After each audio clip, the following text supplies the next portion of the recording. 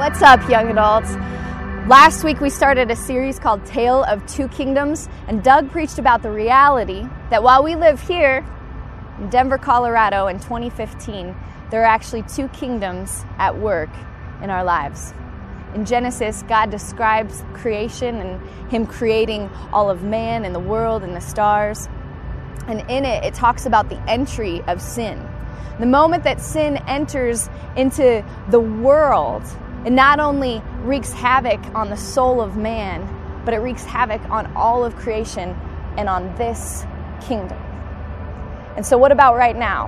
Right now in 2015, this world has everything we could possibly want. Credit cards, sex, money, power. We can have instant gratification in social media. We have the ability to have success. We can buy houses that we want and live where we want to live and go where we want to go. This place has everything that we could ever possibly want. And yet, it has nothing that we need. Jesus, in the Gospels and in the book of Matthew, describes a different kind of kingdom. And he says that there's a kingdom of this world, but there's also a different kingdom, and it's the kingdom of heaven. And in it, he describes that the kingdom of heaven is like a great and beautiful pearl. He says this pearl is so valuable, it's so worthy, it's so beautiful, that it's worth literally everything you have in this world.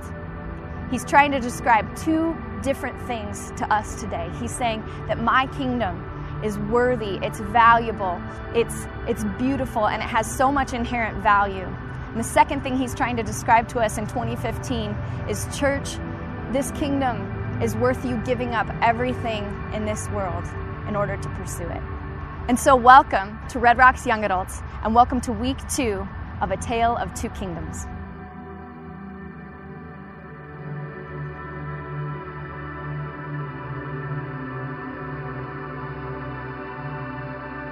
All right, how we doing? All right, happy Thursday night. How's everybody's fantasy teams doing? Yeah? Okay. That's what we're dealing with. That was awesome. This is one person that got first picks. The rest of us, right? No, this is my year, guys. I can feel it. This is my year. I can feel it in my bones. I've gotten last place a couple of times, and so this has got to be it for me. It's got to be it. Otherwise, I will be the laughingstock of all my friends. So, welcome to week 2. We have been in a series. And it's just a 2-weeker, but it's a series that we thought would be super important, and it's called A Tale of Two Kingdoms. And if you missed last week, let me just tell you guys, you missed a very special night. And I'm not trying to make you feel bad or anything, but yeah, you missed out. Doug preached, and it was just special. It was just a special night. I felt the Lord in such an incredible way. It was a timely word, and so if you missed it, please go back to rrya.org, listen to it, get caught up.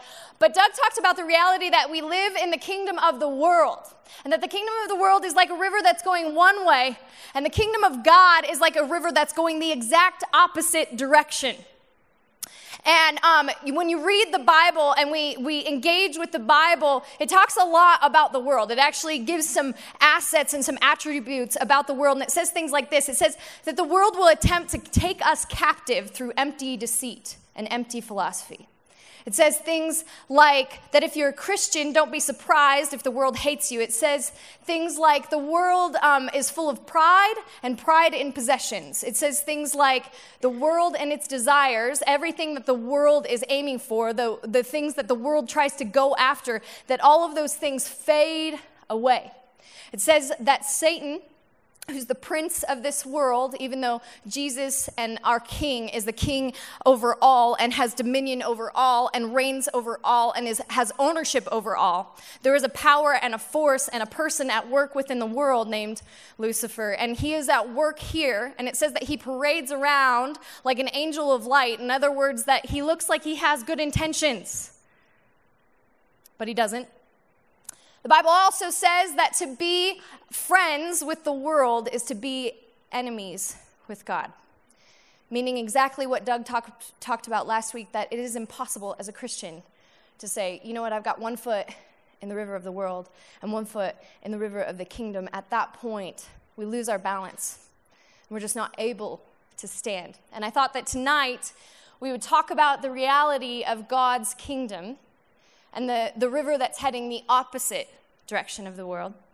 Because Scripture tells us that the only reason that we're able to be in God's kingdom and that we're able to be a part of God's kingdom is that Jesus, through his atonement and through his grace and through the breaking of his body, actually plucked us out of the river of the world and placed us into the river of the kingdom. Colossians 1 says this. It says, he rescued us out of the domain of darkness, and he transferred us into the kingdom of his beloved Son, in whom we have redemption, the forgiveness of sins. And so tonight, and I'm stoked, I'm pumped, we have the honor, the privilege of engaging with Jesus tonight and of talking about his kingdom, talking about his very present, very real, very powerful kingdom. And the question that I want us to think about tonight before we engage, and every single person in here, every single believer in here to engage with tonight and to think about is just this question. Is it possible for God's kingdom to reach the darkest of domains here?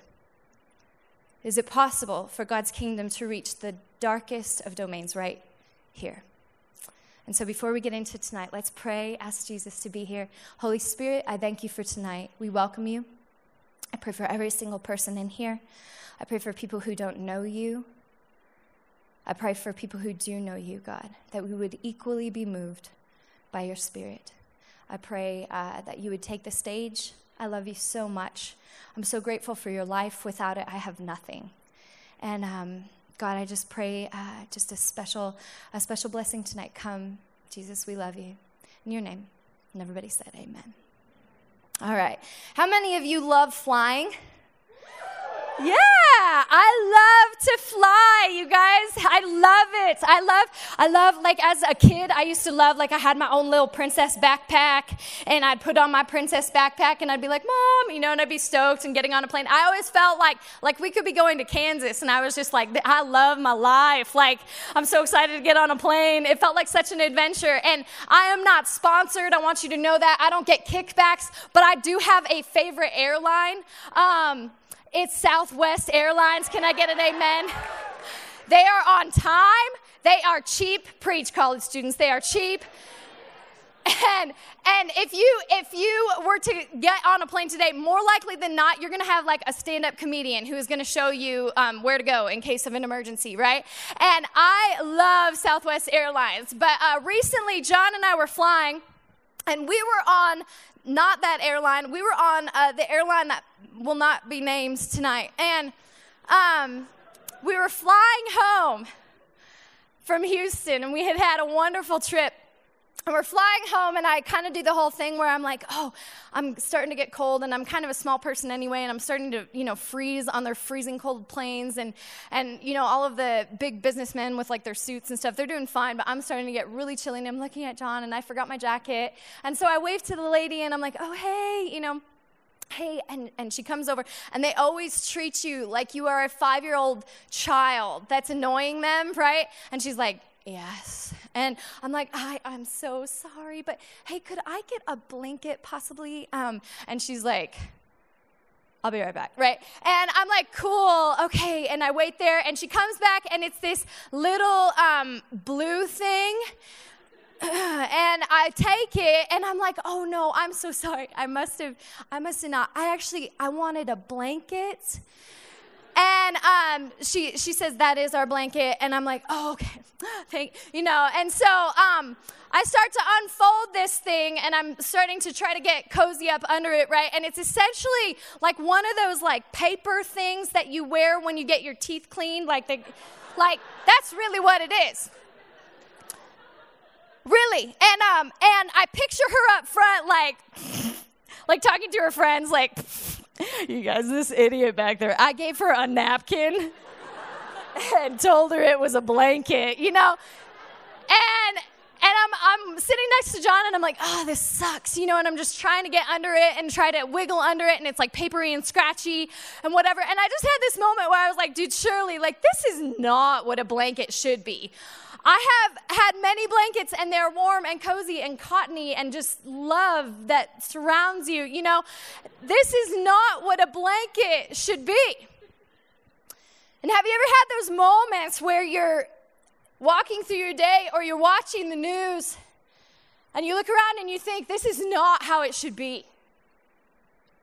Just recently, we're watching the refugee crisis take place in Europe from a situation that has been going on in Syria for a long, long time now, with Assad and with ISIS, and there's all these different factors that are happening that are making these people flee, and we look at the news and we see these toddlers lying on a beach and we think this is not how it should be. We hear about abortions and the fact that they're taking place at 4,000 babies a day, and we think to ourselves, this is not how it should be. We hear about racism, still prevalent today, still here today, and we think this isn't something on our gut level, even if you're not a Christian, knows this is not right. This is not how it was supposed to be. And God says, you are exactly right, church. This is not how it was supposed to be, because God is incapable of authoring anything like that. In fact, what he authored was completely perfect. He's only capable of authoring glory. And at creation, everything was perfect and every piece of creature was perfect. But then sin entered the world and it wreaked devastation. And what we see on the news and what we experience in our world today is a byproduct of the fall of the world and the fall of man. And C.S. Lewis says, there's this feeling within us that even though the world is this way, we still long for something that's true and right and real. We still long for what should be, do we not? And C.S. Lewis writes, and he says that feeling inside of us, he says, if we find ourselves with the desire that nothing in this world can satisfy, the most probable explanation is that we were made for another world. What C.S. Lewis is writing about is the reality that you and me as creatures of God and made as image bearers of God, that we were built to be in a kingdom that was perfect, that there is actually a kingdom that fits our soul like a glove. It fits us so perfectly. And he says, if you are feeling this way, it is because you are built for that kingdom. And so tonight we're going to investigate this kingdom just a little bit. If you have your Bibles, go ahead and turn to Revelations 21. If you haven't done your Bible reading this week or this month, we're going to read a lot. And so aren't you glad you came to church? Because then you can pretend like you read all this. Okay, so Revelations 21, it says this about God's kingdom. Then I saw a new heaven and a new earth, for the first heaven and the first earth had passed away, and there was no longer any sea. And I saw the holy city, a new Jerusalem, coming down out of heaven from God, prepared as a bride, beautifully dressed for her husband. And I heard a loud voice from the throne saying, look, God's dwelling place is now among his people, and he will dwell with them, and they will be his people, and God himself will be their God. He will wipe away every tear from their eyes. There will be no more death or mourning or crying or pain, for the old order, meaning the way that things are now, has passed away. One of the 7 angels had 7 bowls full of 7 last plagues, came to me and said, and this is John that he came to, and he says, come, I will show you the bride, the wife of the Lamb. And he carried me away in the spirit to the mountain great and high, and showed me the holy city Jerusalem coming out of heaven from God, and it shone like the glory of God, and its brilliance was like the very precious jewel, like jasper, clear as crystal.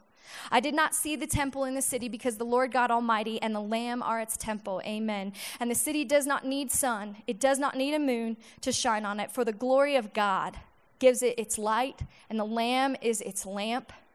And the nations will walk by its light, and the kings of the earth will bring their splendor into it. On no day will its gates ever be shut, nor will there be night there. Why? Because it's lit by the glory of God. The glory and the honor of the nations will be brought into it. Nothing will be impure that ever enters into it, nor will anyone who does what is shameful or deceitful, but only those whose name is written in the Lamb's book of life. It's beautiful. It's a beautiful picture that the Holy Spirit gives us through that. And there are some attributes and some beautiful things that God, I know he wants to communicate about what his kingdom is like, so that we can get an idea about what it's like and what he wants and what he desires and what he creates and what the kingdom is actually like. And the first thing is this, that his kingdom is all about his closeness. His kingdom is all about his closeness.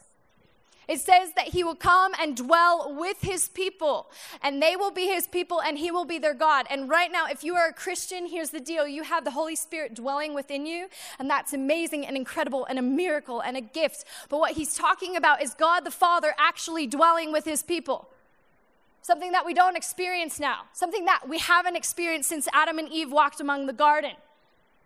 He says, I will be their people. Or I will be their God, and they will be my people, and I will dwell among them.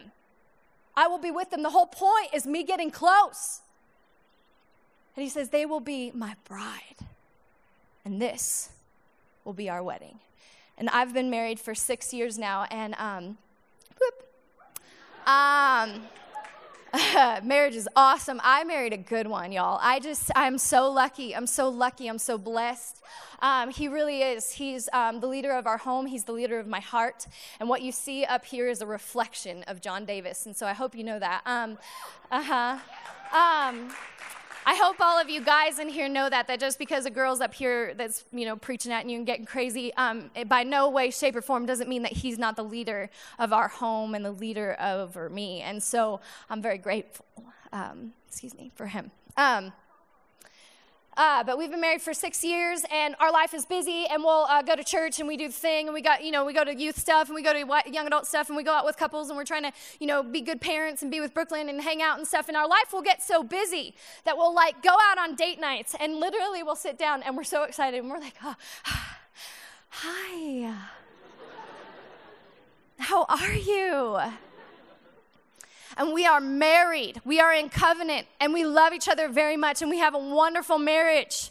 But there are times where we need that closeness, and this is what God is talking about. He's saying, I don't just want you to read your Bibles. I don't just want you to pray to me or to think about me every now and then or to acknowledge that I exist. I want to dwell with you. Hey, how are you? This kind of closeness is what his kingdom brings. He will dwell with his people. Number 2, his kingdom resolves all pain. His kingdom resolves all pain. He will wipe away every tear from their eyes. There will be no more death or mourning or crying or pain, for the old order, how things are right now, will have passed away. There are people in this room that have experienced and are experiencing deep and profound pain, and what you need to understand is that he doesn't author that stuff. He doesn't. He allows it, and he will use it according to Romans 8, but he didn't make it. It's not what he made. It's not what he wanted, and that's surely not the way things will be in the end. He resolves it. Just recently, I was listening to a pastor named Levi Lusko, who I respect very much, and he has 4 daughters, him and his wife. They're all under the age of 10. And just a couple Christmases ago, 5 days before Christmas, his second oldest, who is 5 years old, his wife was wrapping presents in one room, and she was in the other room. Her name's Lenya. And she had an asthma attack. And by the time they found her, she was unconscious. And Levi scooped her into his arms, and she passed away. Just right there. It's like every parent's nightmare. And I was listening to him preach, and it was 2 weeks after his daughter had passed away. Profound pain. Profound pain. And I listened to him preach, and he said with such assurance, and he looked straight into the crowd, and he said, where I have placed my anchor is in his kingdom. And he says, let me tell you, church, and you could just see the resolution in his eyes. He said, my anchor held fast. And then he said, this death that we experience as Christians, this death that we know as Christians, it's the bend. It's not the end. And I know where Lenya is. I know what kind of kingdom she's in, and it's a beautiful kingdom where there is no pain and there is no asthma. That's where she belongs.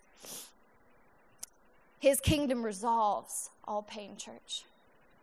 Number 3, his kingdom is beautiful and it's worthy. It says, it shone with the glory of God, and its brilliance was like a very precious jewel, like a jasper, clear as crystal. If you have grandparents who are Christians or whatever, some older generations that are Christians, they like to talk about the pearly gates, or maybe you've heard this term like the pearly gates, and they'll talk about the city of gold. And there's a reason people talk like this, because in Revelations, when it's describing God's kingdom, it says it's literally made out of things like gold. It says it's literally made out of things like that. And I picture kind of like, Dorothy, going to the land of Oz. And she gets taken up by a tornado and like dropped off. And then she's on her way to Emerald City with her weird friends. And she sees this city, and it's not made of anything that she's ever seen before. And she's like, well, we're not in Kansas anymore. And it's like, you think? Like... And that's his kingdom. It says that right now in this world, we shall know in part and we shall see in part. But when we go to heaven, that we shall know the way that we are fully known. We will see the reality, the truer reality than what we are experiencing right here and right now. God's kingdom is beautiful and worthy, and that's what he's trying to communicate in Revelations 21, but he doesn't just talk about it there. In Matthew 13, Jesus is trying to describe the kingdom of heaven to his disciples and to people around him. And he says this, he says, the kingdom of heaven is like a treasure hidden in a field. When the man found it, he hid it again. And then with joy, and in his joy, he went away, sold all that he had, and then bought the field. And then he says this, again, the kingdom of heaven is like a merchant looking for fine pearls. When he found one of great value, he went away, sold everything that he had, and then he bought it. So he tells two stories with the same point. And he says, it's like a treasure that's hidden in a field, that's buried in a field. And in first century Judea, there wasn't very many banks. You'd have to be a little bit more wealthy in order to invest in like a bank. And so what people would do is they would gain these treasures, and they'd gain, pieces of silver and gold, and they would literally go hide them. And Josephus, a historian, talks about this. He says they would literally go bury them in a field so that war or like robbers couldn't take it. And so Jesus is describing a field that's been there for, a long time. It's been deserted for whatever reason. This man goes, he finds this treasure in a field. It's miraculous. And he goes away, and because he knows what that treasure is worth, church, he goes away and he sells everything that he has just so that he can go buy this field. Because this field is worth way more than everything that he has. That's what the kingdom of God is like. And then he describes it as a pearl. He says it's like a pearl merchant who's going and he's looking for this perfect pearl. And when he finds it, he goes away and he sells all of his belongings. And he sells everything that he has in order to gain this pearl. Jesus is trying to explain to us that God's kingdom, even though the world may seem great and our assets may seem great and the things that we're maybe pursuing may seem great, that they are nothing. They're literally nothing compared to how good and how worthy his kingdom is. It's worthy and it's beautiful. Number 4, his kingdom is for him.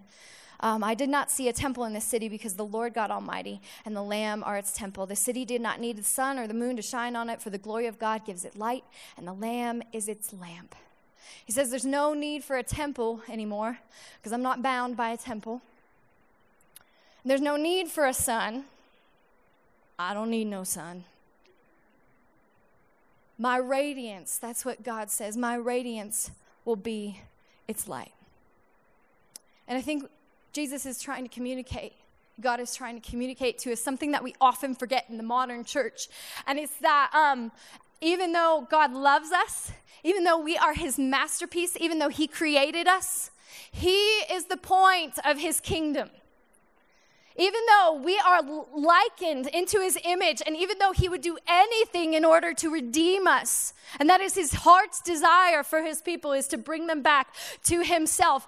The glory of God is the point of this whole thing. And you might wonder, well, what's the point of my life? Well, what's the point of my life? The point of your life isn't a point, it's a person, and he's the goal. He's the goal. The kingdom of God, this is the kingdom. This is what it's like. And so you may be sitting here and you may be thinking, gosh, it sounds amazing, and it is. It sounds beautiful, but maybe you're thinking like I was thinking this week, where it's like, well, Lord, this sounds amazing, and it's so great to fix my eyes on your kingdom, and it's so great to think about what is to come. It's so amazing, but God, here's the thing. I'm still living here in this world. I'm in this thing, even though I'm bound for that thing. And earlier this week, John and I got to take some friends out on the lake, and we took some young adult staff out, and we went and had some fun and went out on this speedboat. And there's a place that we go where we eat food and we feed ducks and stuff. So we're like eating our sandwiches, and I love animals. I'm kind of a geek that way. And I love all kinds of animals. I love all of them. I just think God's creation is so incredible. I love colorful butterflies and caterpillars. I think he's so creative. I love very chippery, chipmunks. They're just they're so humorous to me. And I'm like, that's your humor, Lord, in this chipmunk right here. And I love animals. But there's a couple animals I don't like. And one of them, and I'm pretty sure it's not, I don't know that it was created by the Lord at all, is a goose. I hate them. I really do. And so we're back there and we're feeding the ducks, and then these they're like bullies. They come up in packs. And they're like, wah, wah, sup. And these ducks are like, oh gosh, run away, and they're trying to get away from these stupid geese. And we started spraying them with these big water guns we have on the boat. We're like, get away, geese, you're so stupid. Don't call PETA. Okay. But a few weeks prior to this, John and I were out on the boat, and we're hanging out on the back of the boat, where the deck is. And this goose kind of comes up hey, feed me some food. Hey, feed me some food. And we were like, no, you're so ugly. And you're poop. You're pooping in the water right there. No. And no joke, you guys, this goose gets up, and it gets up on the back deck a foot from John. And it's like, what's up? Give me some food. And then it was brr, And I literally was thinking about it this week. I was like, Lord, and just go with me, church. Just go with me. I was like, Lord, this is what the world is like. It's aggressive, it's a bully, it doesn't care that you have boundaries or you're trying to live a good life or trying to be kind. It's in your face. It's relentless. And I was like, Lord, this is what the world is like. And so how are we supposed to be a part of your kingdom here in this aggressive and gross world? Because you told me, Jesus, you told me that this is how it's supposed to be. Jesus in Scripture teaches us how to pray, and he says this in Matthew 6. He says, we hallow the name of the Father. And then we say, and we pray this way, your kingdom come here. Your will be done here on earth as it is in heaven. Judah Smith says this is, if there is a Christian creed, this is it. As it is in heaven on earth. This is it. This is what he jokes about as being the subtitle of the Bible. This is it. And so I'm praying and I'm like, God, but great idea. And I want to do it, but how? How do we do this?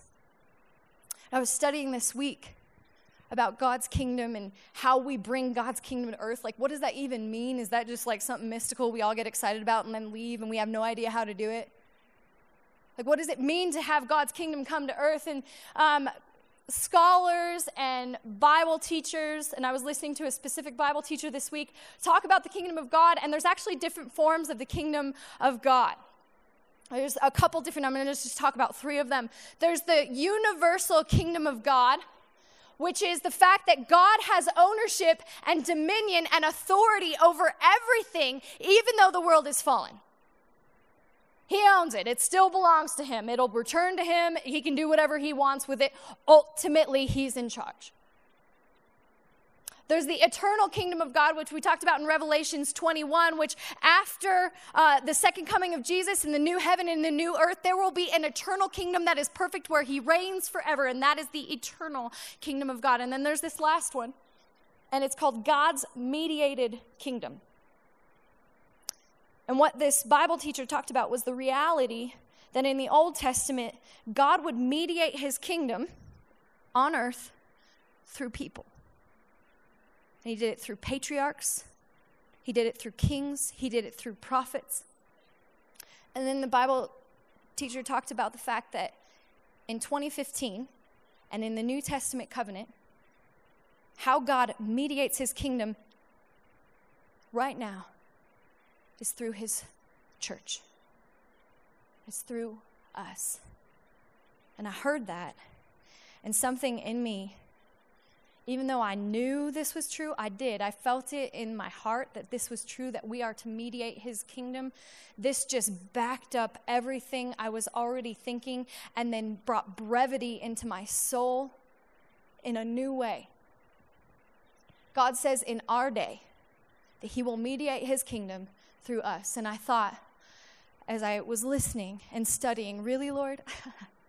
Like through your church? I mean, no offense to us, right? But like, we're kind of broken, Jesus. I mean, we need some help. We make mistakes. We're kind of, at the end of the day, we're kind of a bunch of idiots. Like, we're trying. But this is us. Like, this is how you want to mediate your perfect and glory-filled kingdom. This is how you want to do it. And then I thought about who Jesus was talking to when he said Matthew 6, and he's talking to his disciples. He's talking to Peter, who cuts off a dude's ear. And he's talking to James and John, who tried to call down thunder because some people made them angry. He's talking to Philip. He's talking to these people, these young adults, who probably had more ambition than they had self-control. And he said, these are the people who are going to mediate my kingdom. My kingdom come, my will be done on earth as it is in heaven, fellas. And you are the cornerstone, and on you I will build my church, and the gates of hell aren't going to stop it. And so, it's your church. This is his plan. Whether you like it or not, or whether you feel up to it or not, or whether you feel good enough or not, this is his plan. And Doug talked about last week that we are at a crossroads, and I believe that we are, where the church can either decide, you and I, we are the church. We can either decide that we are going to be the church and bring God's kingdom or not. And I believe he's right. I think we are at a very crucial time in history. A few years ago, I went to Israel, and I got to visit some sites in Israel. This was right after college.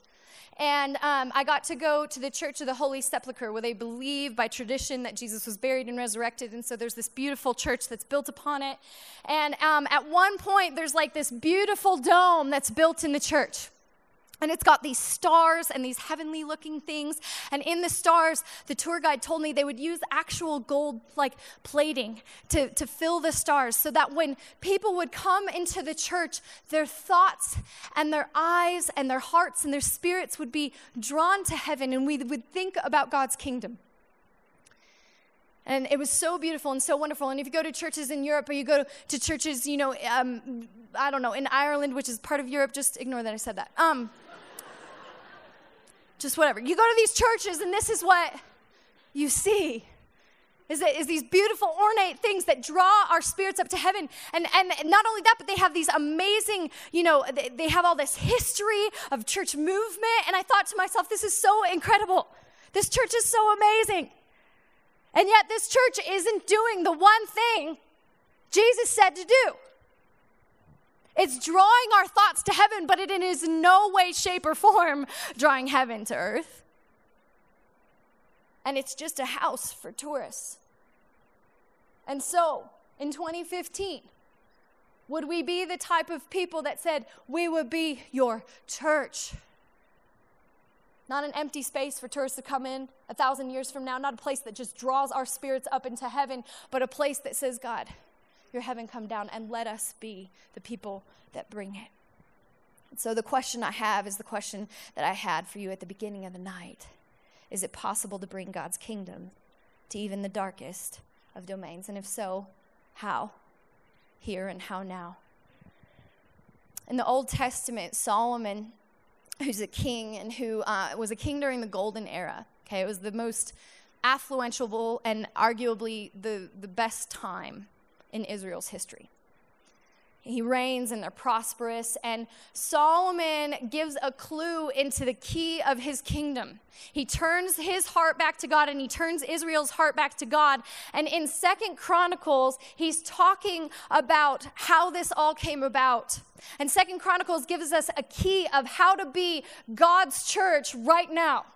And it says this: if my people who are called by my name will humble themselves and pray and seek my face and turn from their wicked ways, I will hear them from heaven, I will forgive their sin, and I will heal their lands. This scripture, even though it is from the Old Testament, is kingdom language for us, and it is New Testament language for us today. And this is what it means for us, and so stay with me because this is where it gets practical. Number 1, he says, if my people who are called by my name, it's God's people who bring change. In 2015, when you watch the news or you listen to pundits or whatever, everybody's trying to blame the problems of the world on everybody else. It's like, well, why is this refugee, crisis happening? Is it Hungary? Is it Syria's fault? Is it Assad's fault? Is it ISIS's? Like, everybody's just fighting about whose fault it is. Well, we've got an environmental problem. Well, whose fault is it? Is it big oil? Is it consumers not wanting to drive hybrids? Like, whose fault is it? It's somebody's fault. And Jesus is trying to point out the fact that as the church, we are to take responsibility for the state of the world. He says, if my people, that's who he's addressing. He's not addressing the world. If my people who are called by my name, and Doug talked about this last week, but here's the deal, you guys. The world can't save the world. The world can't save the world. Martin Luther King put it this way. He said, darkness can't drive out darkness. Only light can do that. Hate can't drive out hate. Only love can do that. You know where he got that? He got that from Romans 12, where it says evil can't be overcome with evil. You have to overcome evil with good. And Chris Kane puts it this way. She says, don't be mad at the world for acting like the world. Be mad at the church for not acting like the church. Jesus is saying we are to be taking responsibility for this. We are to be the salt. We are to be the light. A city on a hill cannot be hidden. It's our responsibility. He says, if my people, so he's addressing us, if my people will humble themselves, 2 Chronicles 7:14, if my people who are called by my name will humble themselves and pray and seek my face. We live in a time, and I'm not addressing everybody in here because not everybody in here struggles with this problem, but in general, we live in a generation that is obsessed with ourselves. We love ourselves. We love to talk about ourselves. As Jim Gaffigan likes to say, we go to the gym and we look at the mirrors and we work on ourselves as we look at ourselves. Like, we love ourselves. We love ourselves. There was a book that was recently published called Generation Me. And it's all about how we're a generation, and we live in a generation, I'm sorry to say, that just loves ourselves. And because of it, we're the most unhappy generation to have ever graced the earth. And while this is a generational maybe problem right now, this isn't anything new. Israel struggled this way. They just struggled in different ways. They would turn away from God, and they would worship Baal, or they would worship idols, or they would worship other gods. And in 2015, if I may be so bold, and I'm not totally sure that I'm right, but I think one of our biggest struggles and our biggest idols is worshiping us and saying, I'm worthy of all of this glory and this spotlight. And Jesus says, no. If you want to be my church that brings my kingdom, you will humble yourself. You will humble yourself. And what he's saying right there, that humility, that does not mean that you think you suck.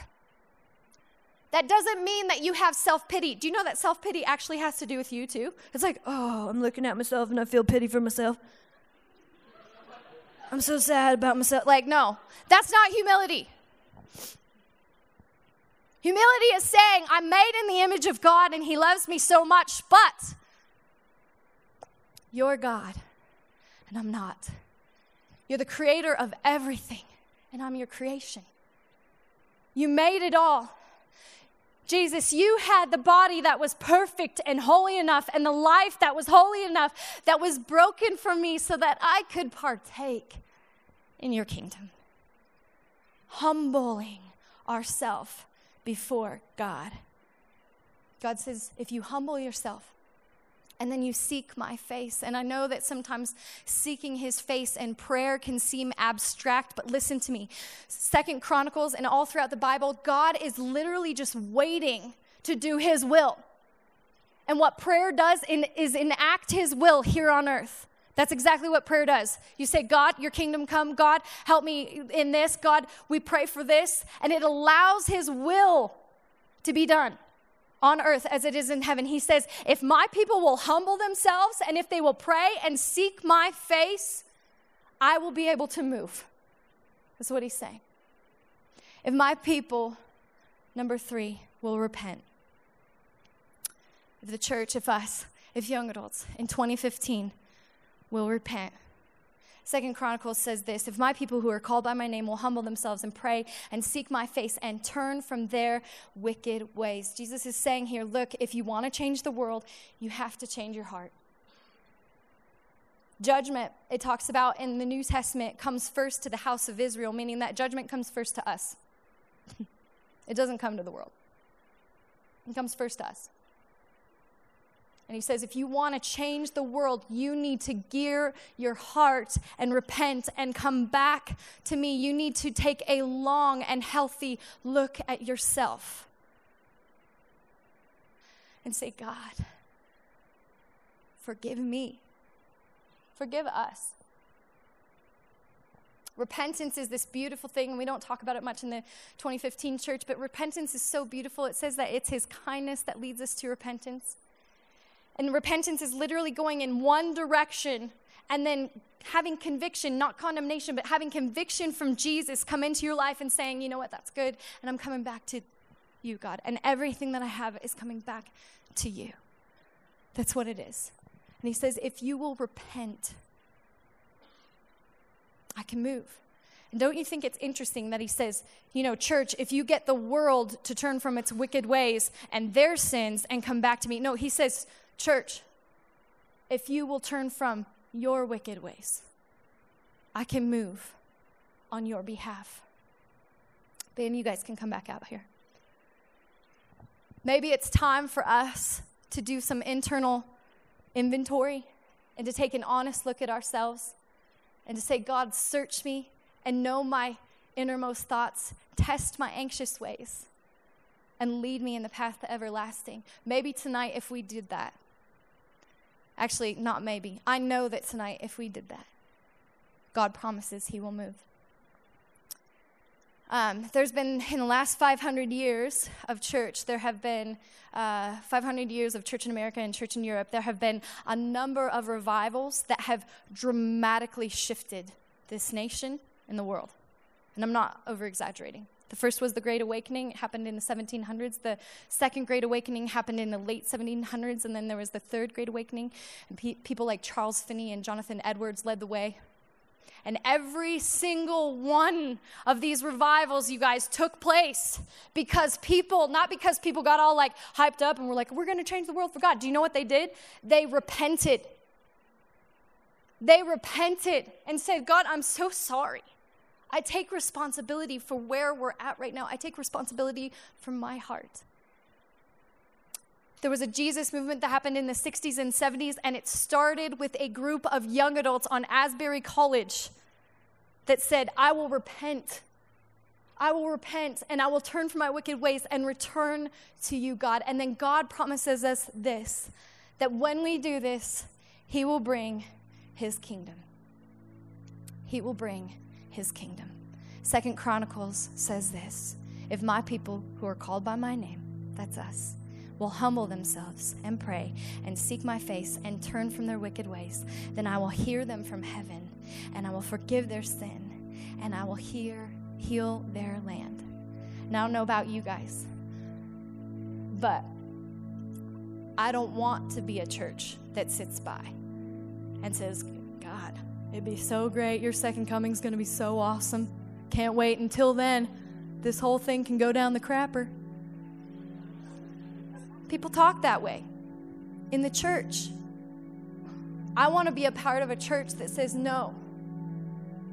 Until your kingdom come and until your second coming, I will bring your kingdom and I will humble myself and I will seek your face and I will turn my heart back to you and turn from my wicked ways and I will repent for the state of our world, for things that keep me up at night and that make me so sad and break my heart, and I know they break your heart. I will repent for those.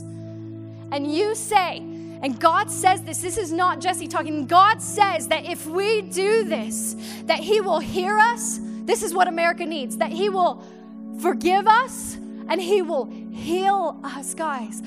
What more do we need right now in our world than forgiveness and God hearing us and healing right now? This is what we need. And God says, will you be a part of bringing my kingdom? It can start right here in your chair. And so if everybody would stand tonight, we're going to be taking communion. There's gluten-free because we live in a fallen world.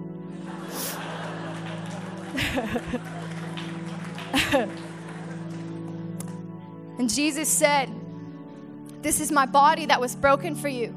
And this is my blood that was shed for you. And church, if you would humble yourself, and tonight as you take communion and as you partake with him, would you just for a moment reflect on the depravity of your heart and say, God, thank you so much that you forgive me, that you love me, that I can come back to you. God, that you are capable of healing us. God, that you're the one that brings redemption and brings your kingdom. And God, we will cry out to you. We will seek you. We will humble ourselves. And God, we just ask you to move at that point. And so when you take communion, ready your hearts for communion. And then worship him because he is the author and he is the creator and he is the king and his kingdom will always reign. And with every head bowed in here, I just want to ask one question. If you don't know Jesus tonight, if you don't know him, let me tell you, friend, like you, I get it. Like this world has sold you a bag of goods and none of them have panned out. But his kingdom is real. He's coming again. And tonight, if you would like to receive him, I would love to just open that up for you. If you're in here and you say, I would love to receive Jesus tonight, would you just slip up your hand nice and high in the air? Amen. Amen. Amen. Awesome. God, thank you for tonight. Thank you for your kingdom. God, I thank you for worship. I thank you for the fact that I get to live with you forever. I thank you for the fact that you're moving in your church, that we can be a part of your bringing your kingdom here, God. And I pray that tonight that we would humble ourselves, that we would seek your face, that we would turn from our wicked ways, God, and that you would hear us, that you would forgive us, and that you would heal us. I love you, Jesus, because you are who you say you are. You will do what you said you will do right here, right now. In Jesus' name. And everybody said amen. Let's worship.